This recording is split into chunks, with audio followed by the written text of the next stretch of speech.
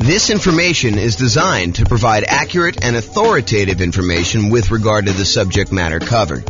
It is offered with the understanding that the presenters are not engaged in rendering legal, accounting, or other professional services. If legal advice or other expert advice is required, the services of a competent professional should be sought. Welcome to the Sunnyvale Real Estate Investing and Real Estate Financial Planning Podcast. Learn all about investing in real estate in Sunnyvale, California, with a combination of real estate financial planning and modeling with numbers specific to Sunnyvale, plus syndicated, more generalized recordings of live and pre-recorded real estate investing classes, not all of them specific to Sunnyvale. Be sure to stay tuned after the podcast for a message from our sponsors. All right. Well, welcome and good morning. This is James Orr, and this is a special class. So just got back from my vacation, tropical vacation, and had a voicemail message come in from someone who wanted to hire me to do some consulting on a value-add multifamily property that they recently bought. And they'd ask a question about, on the voicemail, when to do the upgrades for the value add, like kind of like the timing and thinking about how to do those. And I had never really done a kind of formal class of that nature before. So I decided to sit down and create a PowerPoint for the coaching clients. And so this is part of the coaching program about when to do upgrades with a value add rental property. And we will jump right into it. I'm doing this live for me, but no one is on live. And so this is basically a recording that you'll have access to in the control panel there. So kind of where are we in this process? The coaching is primarily about how to improve rental property cash flow now. And if you think about that, it's this kind of visual that we have of all the different stages for when you're acquiring a property. And this is in the stage for improving the property. And specifically, it's in the upgrade property section. So if you're familiar with this kind of visual that we do, these are all the different strategies for improving rental property cash flow, either cash flow or cash now kind of stuff. And that's for when you're searching for properties, all the things you do when you're searching. These are all the different things you do in order to improve cash flow when you're financing the property. This is all the different things you do when you're thinking about which strategy to use in order to get the most cash flow for a property. And then this is the one that we're in today, which is in the improved property stage. And specifically, we're doing the one that's highlighted here when you upgrade a property. And historically, I think I've talked about this more as a, upgrade the mailbox, kind of fix the lettering on the door, fix the landscaping, do some small improvements to the property in order to kind of get higher rent on it. But this could be everything from the most minor thing, like painting a mailbox, to the most major thing, like completely upgrading a kitchen and, redoing the entire interior of a property, or, doing a carpeting or doing new flooring or whatever you're doing. So there's a range of what upgrading the property is. And one of the questions is, when do you do that? Do you do that as soon as you buy the property? And we're going to talk about that. Or do you do it, when you have cash flow coming in from the property and you kind of fund it with cash flow from the property? And then what is the kind of like economic or mathematical calculations we do in order to determine, should we do this upgrade or not? And mathematically, how do we think about that? And so that's what I plan on covering in this particular one. Just to kind of finish this out, there's a whole section on when you're marketing property. There's a section when you already own property, section when you're renting the property, all things you do with property management and as you're renting it. And so those are the different stages. And today we're covering this one in the improved property and specifically upgraded property. Okay. So specifically for this recording, I want to focus on when. If you're not, and when, as opposed to what you should do, what improvements you should do, and how much each of those will change the rent. I think there's a lot of variation in that, and it's very market and property specific. And so I'm not going to get into that in this class. Maybe I will do a class on that in the future. And if somebody really wants that, let me know. We could do that as part of the coaching call one of the days, and we can kind of figure that out. But today I'm going to focus in on when. So first I'll do kind of a carve out. Look, if you're doing a BRRRR strategy, if you're trying to do a buy, rehab, rent, then refinance, and then the last R is repeat. If you're trying to do that kind of process, then obviously you're going to do a lot of the improvements in the value add upfront as soon as you acquire the property, because you want to have all the value add done to improve the property value so that you can do your refinance and pull out as much money as you can, leave as little money in the deal as possible is probably a better way of saying that when you're doing these kind of burst strategies once, because you want to take advantage of that increase in value of the property. And likewise, if you're buying a property with the sole purpose of flipping it, you're going to buy a property, you're going to do a bunch of rehab to it, especially if you're going to do a big multifamily where you do rehab, you get tenants in there, you raise the amount of rent you're getting, which raises the value of the property, and then you're going to go sell that property, 3 months, 6 months, 12 months, a year or two down the road, then you're probably going to want to front load as much of these as possible. I think when the nuance comes in is when you plan on holding the property long term. You're not going to do a burst strategy, which you're going to front load and do as much of the stuff as you can as quickly as possible. And you're not going to try to do a value add in order to sell a property quickly. So when you're not doing those two strategies and you're going to kind of hold the property, I think there's a little bit more subtlety and math that goes into should you make an improvement to a property or not. It's not like you're going to always constantly maximize and improve the property, because sometimes that does not make sense from an economics return kind of standpoint.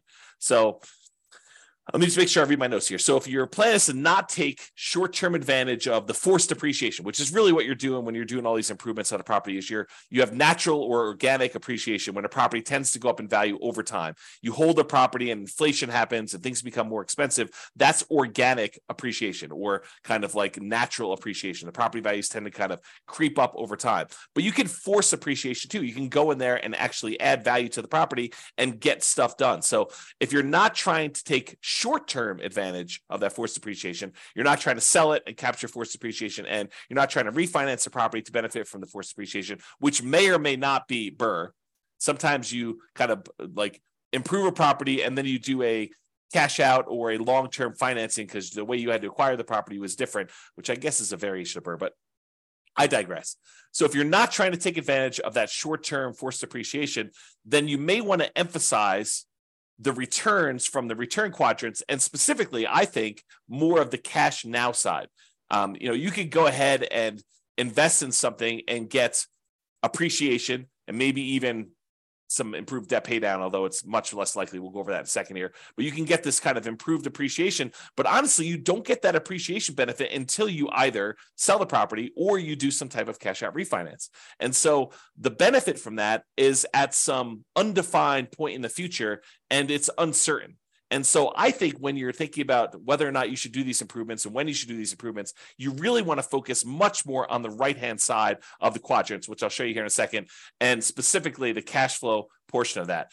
Maybe a little bit on the cash flow from depreciation, but mostly that's like a benefit you get, a short-term benefit of taxes. It's almost like a rebate on the money you spend. So let's talk about this.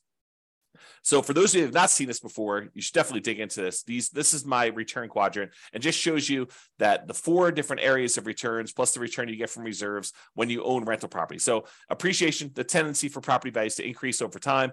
Cash flow, that is your net cash flow after all expenses, your rents and any other incomes you have in a property, minus mortgage, taxes, insurance, PMI, property management, maintenance on a property, capital expenses on a property, if you're kind of doing those in there as well. Like all of the expenses, so all the income minus all the expenses is your net cash flow. So that's what this cash flow one is about. Debt pay down is the amount of principal you're paying down on the loan each period of time, whatever you're measuring here. Usually it's a year. And then the tax benefits are usually the tax benefits of depreciation. When you own a property, the government allows you to say, look, the value of the building, not the land, but the value of the building has a finite lifespan.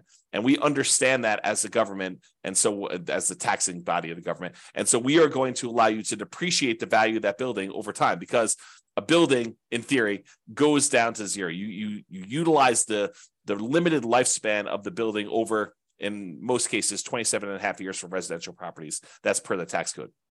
So those are the tax benefits you get. And a lot of times we look at that historically as the cash flow you get from those tax benefits. So it's not just the raw amount that gets depreciated. It's the amount that gets depreciated times whatever your tax rate is, which means this is the amount of money you get back on your taxes, or that you don't have to pay in on taxes from other income you're getting, like rental property income or from your job in some cases. So those are the 4 different areas of return. And then we have reserves, which you get a return from that as well. So the total of it is written in the middle of all 5 of these. And that's kind of how we visualize that. So by improving a property or adding upgrades to the property, we're often improving 3 quadrants in terms of dollars. So if you think about the return quadrant, we can measure it in several ways. We could say, how much in dollars did the property appreciate?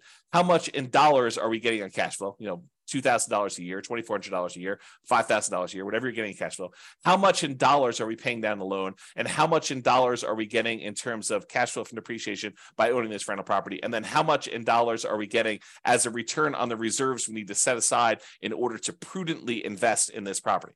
So if you think about it, you can have dollars, return in dollars quadrants, or you could have return on investment. So you could say, hey, look, this property went up $5,000 in this year, and I had to invest $100,000 in order to buy this property. So now it's a return you're getting, the $5,000 in return, divided by the amount you invested in order to acquire the deal, which is now a $5,000 divided by $100,000, and it gives you I think if my math is right, a 5% return from appreciation.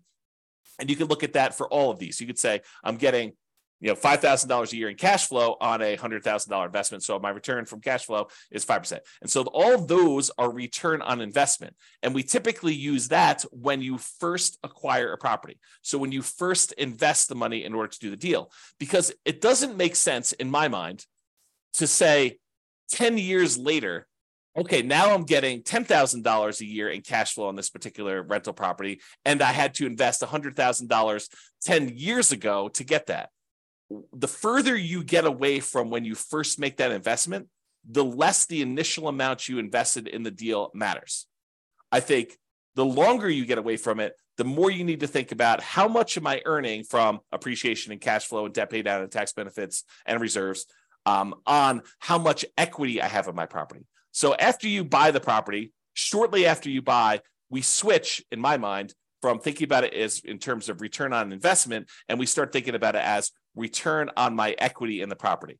And for more advanced people, if you've heard me talk about this before, it's not even technically, in my mind, return on equity. It's return on the equity you'd walk away with if you sold the property after all of your expenses of sale, your real estate commissions, your closing costs, any depreciation recapture tax, and any capital gains taxes. All of those expenses need to be subtracted out of the equity you're getting. And so really, when I think about it, like more advanced strategy is the returns you're getting divided by the return, divided by your true net equity after all expenses.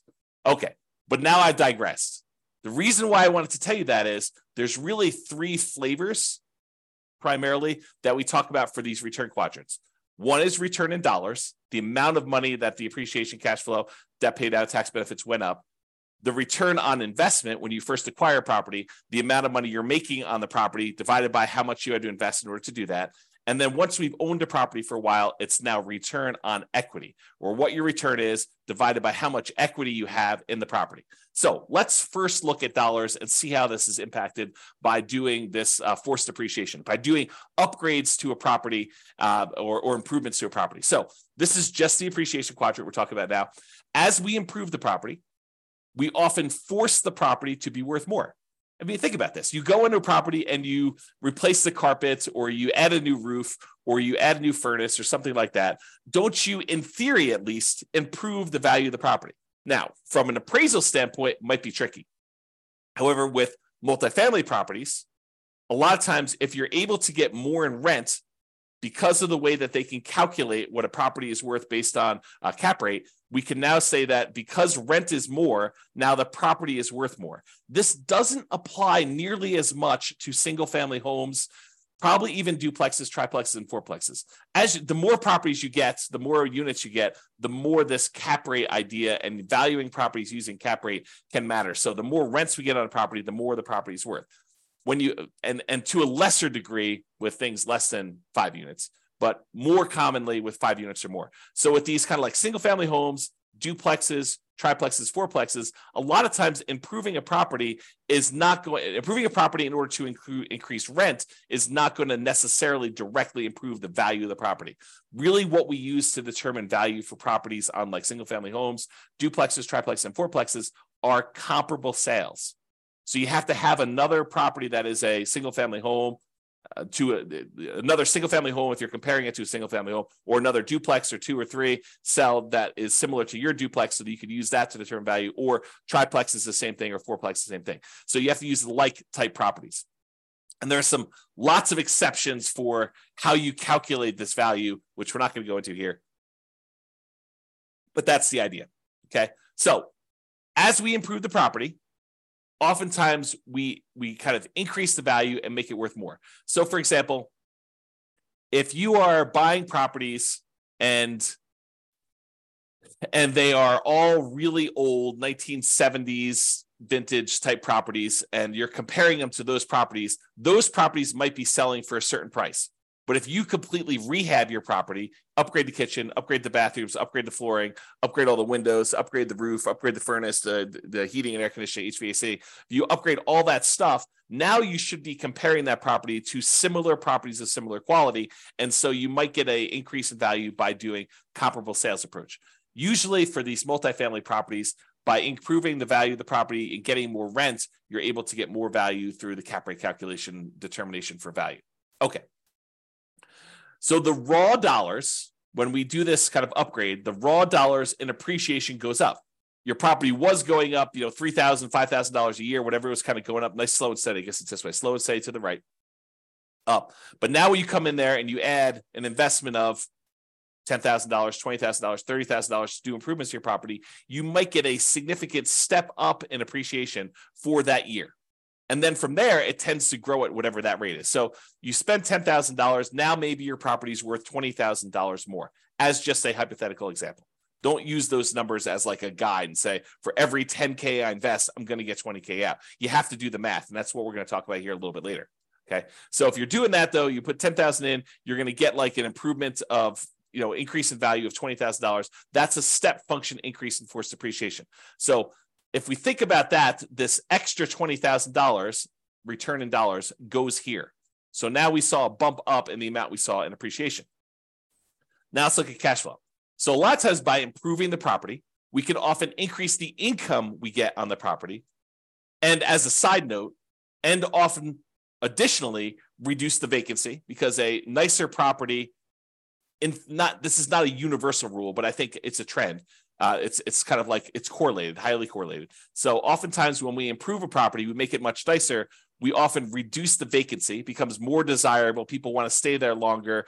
People want to get in there quicker after you've got people move out, so you have less vacancy there. So like your vacancy tends to be improved, reduced.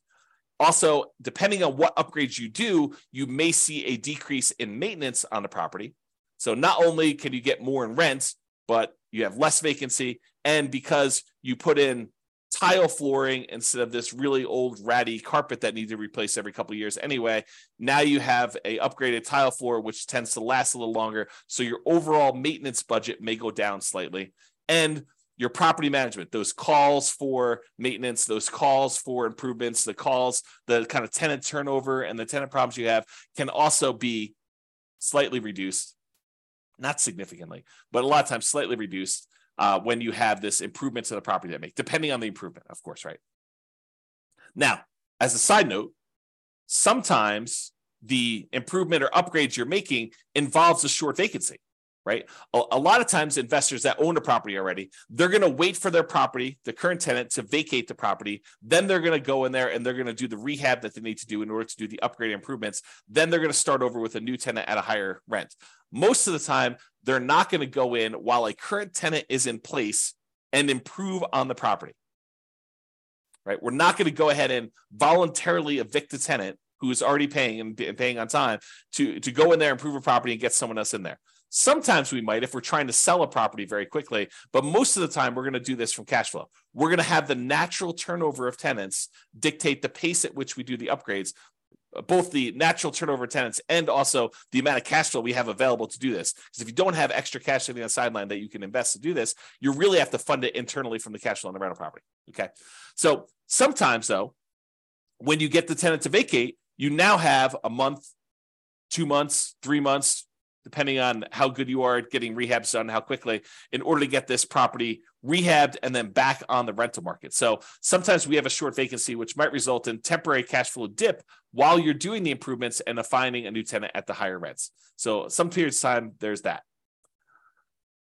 Okay, in addition, this increase in income, especially for multifamily properties, which we talked about, is the primary driver for increased property value. So when we're talking about these 5 units and up, especially, by getting more in rent, by improving the cash flow, the net operating income on the property, we are able to increase our cap rate on the property, which means that in order to have if we were going to sell the property and we're getting a certain amount of rent and the cap rates for similar properties like this are selling for whatever they are, that means that we can get a higher price to get about the same cap rate, if you think about it that way. So for properties deriving value from income using calculations like cap rate is what I had as a comment there. Okay, in some cases, improving the property will also result in taxes and insurance bumping up a little bit, which will push back slightly against improved cash flow. So to kind of give you an entire view of this whole thing, yes, by improving the property, we often get a bump in rent or other income on the property, depending on what we're doing. And additionally, as a benefit, we sometimes get reduced vacancy, sometimes get reduced maintenance, and sometimes get reduced need for property management, less calls for maintenance, less calls for issues going on with the property. So those are the kind of bonuses. But when you do improve your property, sometimes the tax man comes and reassesses your property and says, now that your property is improved, it's worth more. Your property taxes will go up a little bit, and that can push back a little bit against the gains you had in those other areas we talked about, the rent, the vacancy, the maintenance, the property management. Okay, so sometimes taxes will go up. And because it will now cost more to repair things on your property, sometimes your insurance will go up a little bit more too, right? You no longer are got a really low-end property that doesn't cost that much in order to kind of keep upgraded. And now your property is much nicer and more improved. And so your property insurance may go up. These are relatively minor, unless you do major rehabs, but these are usually relatively minor pushbacks against that improved cash flow. But in order to give you an entire picture of what's going on, I did want to talk about that slightly. Okay. This is a really small note. This is me getting crazy with the minutia. Sometimes by having these increased taxes and insurance, that means your expenses on the property kind of bump up a little bit, which does mean that the amount of money you need to keep in reserves kind of increase. If you say to yourself, hey, look, I want 6 months of reserves on a property of all my expenses on a property that I'm doing. Well, if your taxes and your insurance go up a little bit, then obviously you need to have a little bit more insurance. But we're talking about really, really small numbers. And so the return you're getting on reserves can also be affected as that as well, which means that your overall return is probably going to be impacted as well. Okay, we talked about that. All right, so we talked about appreciation. We talked about cash flow. Now let's talk about the tax benefits. So some of the improvements you make, you may be able to write off the entire amount in the year that you make them. And talk to your tax advisor about where the threshold for this. It's usually a safe harbor provision, which says anything under a certain dollar amount, you just write off in the first year.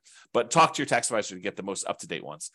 Others will require you to spread it out over several years. So some of these things are going to be considered improvements that have a certain lifespan. So look, you're going to do something that costs more than the safe harbor threshold, and you're going to have to write off the expense that you had over 5 years or 7 years. I don't even know the tax code. I'm not a tax expert, but they write it over a certain period of time. So you can't just write it all off in the same year. So you will get some improved tax benefits, either an immediate one or ones for the next, whatever number of years, 5 years or so.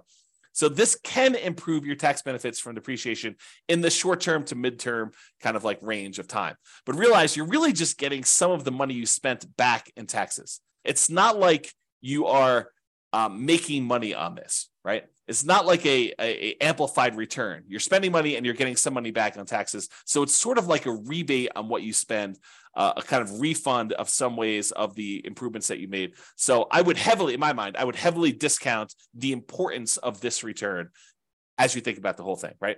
So that's just kind of my comment there.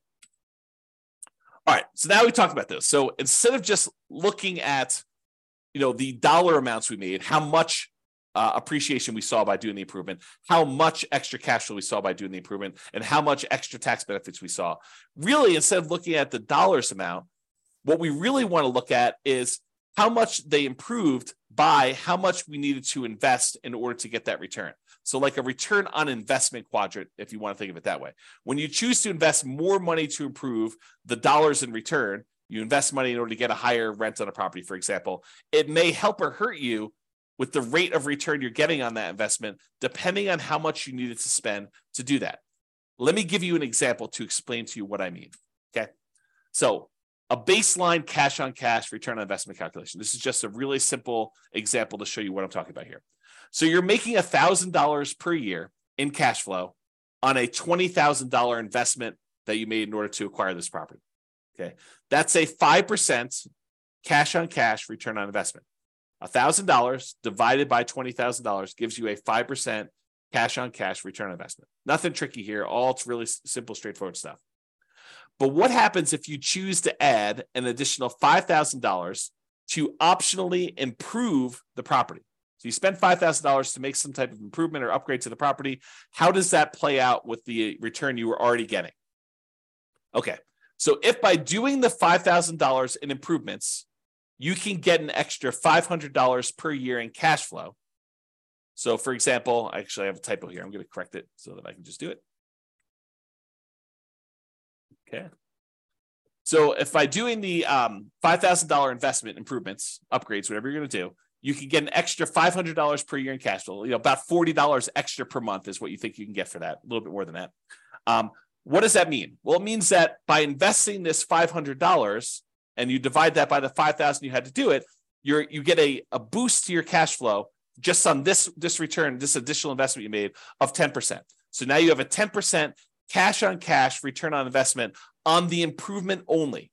We're not talking about the other part of the return that you were already getting. This is saying, look, does it make sense for me to invest this $5,000? If I invest this $5,000, I'm going to get an extra $500 a year. That looks an overly simplified, probably wrong math, but I'll get to there in a second.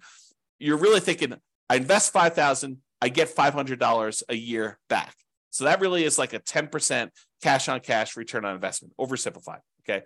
So since this is higher than the return you were getting before you decided to do the upgrade, that 5% cash on cash return, then by doing this, you will overall improve your return. So now we had the $1,000 a year we were getting before, plus the $500 that we got by doing the improvement. So now we're getting $1,500 a year in cash flow.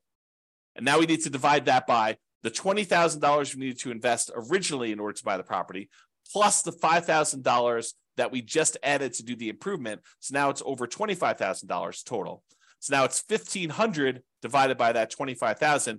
That is now a 6% cash on cash return on investment overall, including the improved cash flow and the additional investment. So what we basically did is we went from getting a 5% return. By adding more money and doing an improvement and getting more rent for that, we've actually boosted the return. It doesn't always work that way, though. Okay. And so here's an example where it actually hurts you to do the extra investment. So imagine you did the same $5,000 improvements, but instead of getting $500 per year in extra cash flow, you only get $200 per year.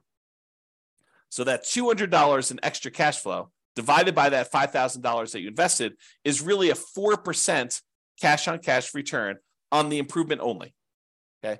Before, when we were getting $500, that was a 10% cash on cash return. Now we're only getting $200. So that's only a 4% cash on cash return on investment on the improvement only. So now when we add that and the additional investment to the previous returns we were getting on the rental property, the $1,000 we were getting per year, plus now $200 for $1,200 total after the upgrades, divided by $20,000, which was the initial investment we made, plus the $5,000 in upgrades. Now we've got $1,200 divided by $25,000, which is 4.8. That return is now lower than the return we were getting previously. So you think about this. You said, look, I'm going to invest $5,000 and I'm going to get this, additional $200 a year in cash flow. That's not good enough to actually improve what you were already getting. You're getting a lower overall return. You're getting more cash flow. You're getting $1,200 a year when before you were only getting $1,000. But this is really like you're hurting your overall return when you look at it this way. And that's just what I want to point out is, so there are times when it does improve your position, and there are times when it makes it worse. And that's what you should realize. So with that being said, this was just looking at that one cash flow part of the return, the cash on cash return on investment, assuming you did these improvements as part of the purchase. Because remember, we're doing this like really early on, so I'm using that return on investment thing. If you're making the improvements later, if you're doing this a year or 2 or 3 or 4 or 5 down the road after owning it for a while, I think you should be thinking in terms of return on equity, not anymore on your return on the initial investment. So instead of that $20,000 to acquire the property, now this becomes your kind of like return on the equity you have in the property as a return overall. And by doing these improvements, because a lot of times doing the improvement actually increases the value of the property, it increases that appreciation like a step function, that means that your equity has increased. So this can hurt your return even more if you think about that. Okay. So don't get too caught up on this. I just want you to understand this is not a super simple, straightforward calculation that we do. And this is why I think not a lot of people tackle this, right? It's like it's highly nuanced if you really step back and think about it and think about like, well, really, what do I want to improve? Do I want to improve my return on initial investment? No, because I don't think that matters anymore. I really want to think about what my return is on the equity I have in my property and probably specifically return on true net equity. But then you have to think about how this impacts your overall equity if you're going to do that. Okay. So let's go through an example of like how to make this decision. So if you need to make improvements for property, I'm going to step back for a second. If you need to make improvements, health and safety reasons, or to make the property rent ready for the next tenant, just to do the bare minimum to get it to the point where it's like ready to go, it's getting back to the normal state it was in, you can do that. I mean, however, you can do that like no matter what. Don't think about a calculation for that, right? If it's health and safety or you're doing rent ready, you got to spend the money in order to get your property ready for the tenants or to make sure that the tenants are safe in your properties, okay? However, if you're doing optional improvements, you're thinking about upgrading a kitchen or replacing flooring with something higher end or something like that. In general, and to simplify, I'd like to improve the property when, here are some criteria. Number one, this will improve the value of the property. So there are probably exceptions to this, but in general, what I like to think about is, will this make the property more valuable overall? And if it will, then I tend to say, okay, that is one criteria I'd like to see happening. There are probably some exceptions, like if the return you're getting in this next step here, if the return you're getting is so good, but it just sort of holds the property at its current value, I may still be willing to do that. But ideally, it's when they will improve the property, improve the value of the property. Additionally, I can get a good return on the money I'm investing. And as soon as I said that, you're like, well, James, what's a good return? I'm so glad you asked. Okay. So what is a good return? The good return is, think about where you can invest money now and what return you can get with similar risk characteristics. So if you say, I could take this money and go put another down payment down and acquire another rental property, and this has similar risk characteristics to what I'm already doing, then you could make an argument that if the return you're getting by buying the new rental property and putting down payment is better than the return you can get by paying for this improvement, then maybe you should go do the new rental because that's a better return. Or if this is similar to that, and maybe you don't have enough for a full down payment, but you have $20,000 and the $20,000 can get you a similar return you want to do. So you have to look at these things and decide, is this a good return for the money I have? Another thing, which I didn't have on here, which I probably should have, but just made this presentation. I think it matters what you're trying to accomplish. In some of our other modules, we've talked about this idea of, what is your financial independence goal? What does it look like when you're financially independent? And how do you get there? Are you buying properties to rehab, fix up, resell, take the money, and then use that to pay off other properties? Are you taking the money and you're using that for down payments to acquire enough other rental properties where you have more than you need that you could sell off some and pay off the others? Are you doing this so you have a bunch of rental properties, you're just going to pay them off free and clear? You're going to do this where you have enough rental properties where the cash flow you're getting is going to be enough to support you even without paying them off? Like, what is your strategy to get there? And does this actually lead into your strategy? Because it might be better for you to buy more rental properties if that's part of your overall plan to get you to financial independence. And this may not make sense for you to do the improvements on the property. Or if you're trying to get there with cash flow on the properties you have, this may make a lot of sense to do. Okay. So enough of my diversion there with kind of getting off topic, but let's get back to this. So for the thinking process, after we've determined, like what's a return, let's talk about what the returns are here. So for the thinking process, it might be, I could spend $10,000. This is hypothetical. I could spend $10,000 and I can get $2,500 per year in improved cash flow on the investment. So by doing 10K in improvements, I can get an extra $200 per month in cash flow on the property. Possible. I mean, may not be something you can get everywhere, but this is an example of what might be a good return for you. Okay. So $10,000, $2,500 per year in improved cash flow on the property. So here's the simple math, which I would argue is probably not correct, but it's a good starting point for you to start about it. Okay. So simple math.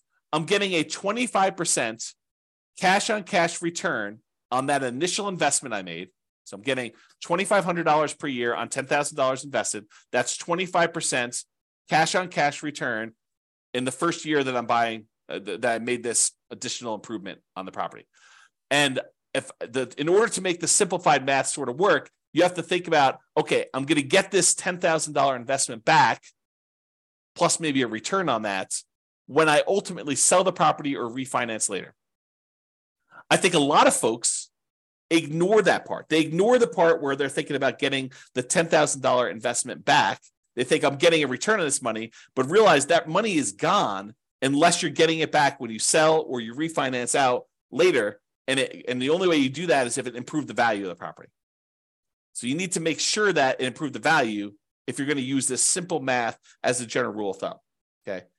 The more complicated math and the more correct math, I would probably say, is I'm going to get my initial investment back over 4 years. So you put $10,000 in, you're getting $2,500 a year. You get your initial investment back over a 4-year period. And then these improvements should last another 4 years. And I'll get an additional return of $2,500 per year for those 4 years too. Because realize a lot of times when you spend money to make an improvement, it has a limited lifespan. Example with flooring. You go ahead and you spend $10,000 to upgrade the flooring to luxury vinyl tile or whatever you're doing, or luxury vinyl plank in the entire house. That doesn't last forever, right? That may last for 5, 10 years, something like that. I used 8 in this example, but it's really whatever the lifespan of what you're buying is. If you're doing carpet, carpet may only last, I don't know, depending on how bad your tenants are with carpet, 2, 3, 4, 5 years, a few tenant cycles. If you're really lucky to private tenants to take care of stuff, maybe 10 years. So this carpet has a very limited lifespan. So the amount of money you invest, you not only need to get your money back, you need to get a decent return on that money when you're doing that. So the more complicated version of the math is put my $10,000 down. That year I get $2,500 back. So I'm out net $7,500. Then the next year I get $2,500 more back. Then the next year I get $2,500 more back. Next year I get $2,500 more back. And at that point, I paid my initial investment back. And now I'm getting $2,500 a year for the next, whatever it is that particular upgrade lasted for, and that you're getting that extra money from, another 4 more years at $2,500, which then you get another $10,000 on that initial investment. So how do you do that calculation? Well, I'm going to show you on the next slide. It's called an internal rate of return calculation, or an IRR calculation. And you just use Excel to do it. And I'll include a copy of the Excel spreadsheet so you can go download it and modify it. But I'll show you how to do it. So basically, you look at what the return is by putting money in and getting some money out over that, whatever time period is that you're going to hold that. And then that is the return you look at to determine whether that is a good return for you or you can get better elsewhere. So that's how you can look at it. So some investors, by the way, and I'm done with this example of like when to approve. Those are the general rules I have. Some investors prefer to have the property self-fund the improvements. In other words, pay for it out of cash flow. So the existing cash flow on the property needs to accumulate so that you get the $10,000 you need in order to do the improvements. You don't do the improvement until the property generates $10,000. Then at that point, at the next tenant turnover, when the next tenant voluntarily moves out, then you go in there, you take all the extra cash you have, you improve that particular unit, and you slowly move up over time through the natural organic tenant turnovers that you have and the cash flow you're getting from your rental properties, and then you kind of up your rental properties and the rent you're getting on each one as you go. Okay, so a lot of investors will look at it that way. Some investors have extra cash outside of it, and they're willing to go and use that money in order to fund the deal in order to do that. But I think less are willing to do that. I think more of them are willing to fund it internally from the property, and fewer are willing to do that up front. Unless you're doing like BRRRR or you're trying to do a property where you're selling, I think a lot of investors will add money in order to do those up front. And I have an important note on here, but I think I covered it, and that is you need to get the amount invested back and get a return on that money. It's not just the return. It's not just I put in $10,000 and I get $2,500 a year. You need to think about, okay, I get $2,500 back, but when am I getting that $10,000 I invested back? And the exception to this is unless you're getting that back on sale. You're thinking about, okay, I'm getting this extra rent, but I'm going to get this $10,000 back when I sell it or when I cash out refinance later on. And so you have to think about it that way. But be careful with that thinking, right? Because a lot of times you're not going to get that back, because you had to go and do the upgrade again 4 years, 10 years later when the flooring wears out and you got to do another upgrade, or the HVAC wears out or the roof wears out or whatever you're doing. So you're not always getting that back. And so you really want to think about a better way to do this is that internal rate of return. Speaking of which, let's talk about that. So here's to the right is this really simple version of the spreadsheet. All it shows you is all the different years and the amount that you invested and the return you got in that year. And if you need more years, just go ahead and add additional ones. Make sure you change the formula so that it calculates it right. So it's using all of the different years to do it. But you'll want to go ahead and add however many years that particular investment added. And in some cases, it's more complicated than this, right? Like you invest $10,000 now and $4,000 3 years from now, and you got $2,500 back in the first year, or maybe less in the first year because you had some vacancy time. So maybe you get $2,000 back in year one, and then next year you get $2,500. Next year you're going to get $2,600. Next year you get $27,000. You can change all these numbers, and it will do the right calculation for you. That's what internal rate of return does. Internal rate of return is, if you think about it this way, it allows you to calculate the return when you have irregular money in and irregular money out. So it takes into account that you put in money in year one, but you might have to put in more money in year 4 or year 5 or year 6 or all of those, and you get certain amounts of money out in year 1, 2, 3, and they could be different in each of the years. And then how do you look at all of those inputs and outputs, money in, money out, and figure out what your overall return is on that whole thing? That's what this is about. So you spend the $10,000. What I've modeled here is I spend $10,000. I got $2,500 a year for 8 years. So my net investments in year one was $7,500. In fact, let me correct this because this is bothering me a little bit. There we go. Oops. Okay, now it's a little bit clearer. So you basically have $10,000 invested, $2,500 you got back in that first year. So you had a net of $7,500 out in the year one, and then you have $2,500 net out in years 2 through 8 because you didn't have any additional investment in any of these other years. And that gives you an internal rate of return of 27.12%. So according to Excel, just plug these numbers in Excel, it'll pop out the number for you, and it's telling you you're getting a 27.12% return on that initial $10,000 investment if you actually did this investment and you got money in this kind of timing. So that becomes the question. Is 27.12% a good return for you? Could you invest $10,000 somewhere else and earn 27.12% per year internal rate of return with similar risk characteristics?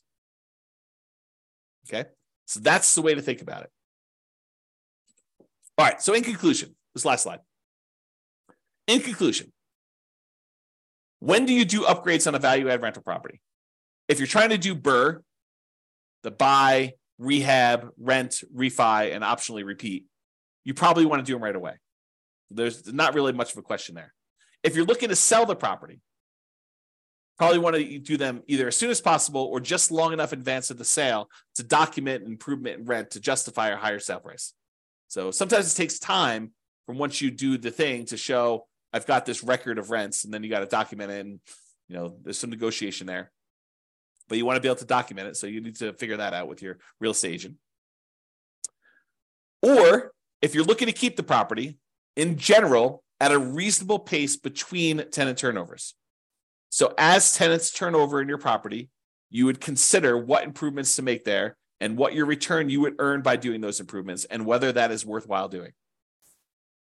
Some investors will want to have the property self-fund these improvements from cash flow between tenant turnover. So you accumulate enough cash from the property that it's generating that you take some of the money and you do this. Now realize, if you're doing it as we suggest, you're putting aside money for maintenance on a property already. Now, this isn't always maintenance. You want to be careful you're not spending, maintenance for a roof on an upgrade of improving a kitchen, right? You want to make sure you have enough money set aside for maintenance on things that you're doing on a property. But a lot of times we have money set aside for some of these things or to help with some of the costs.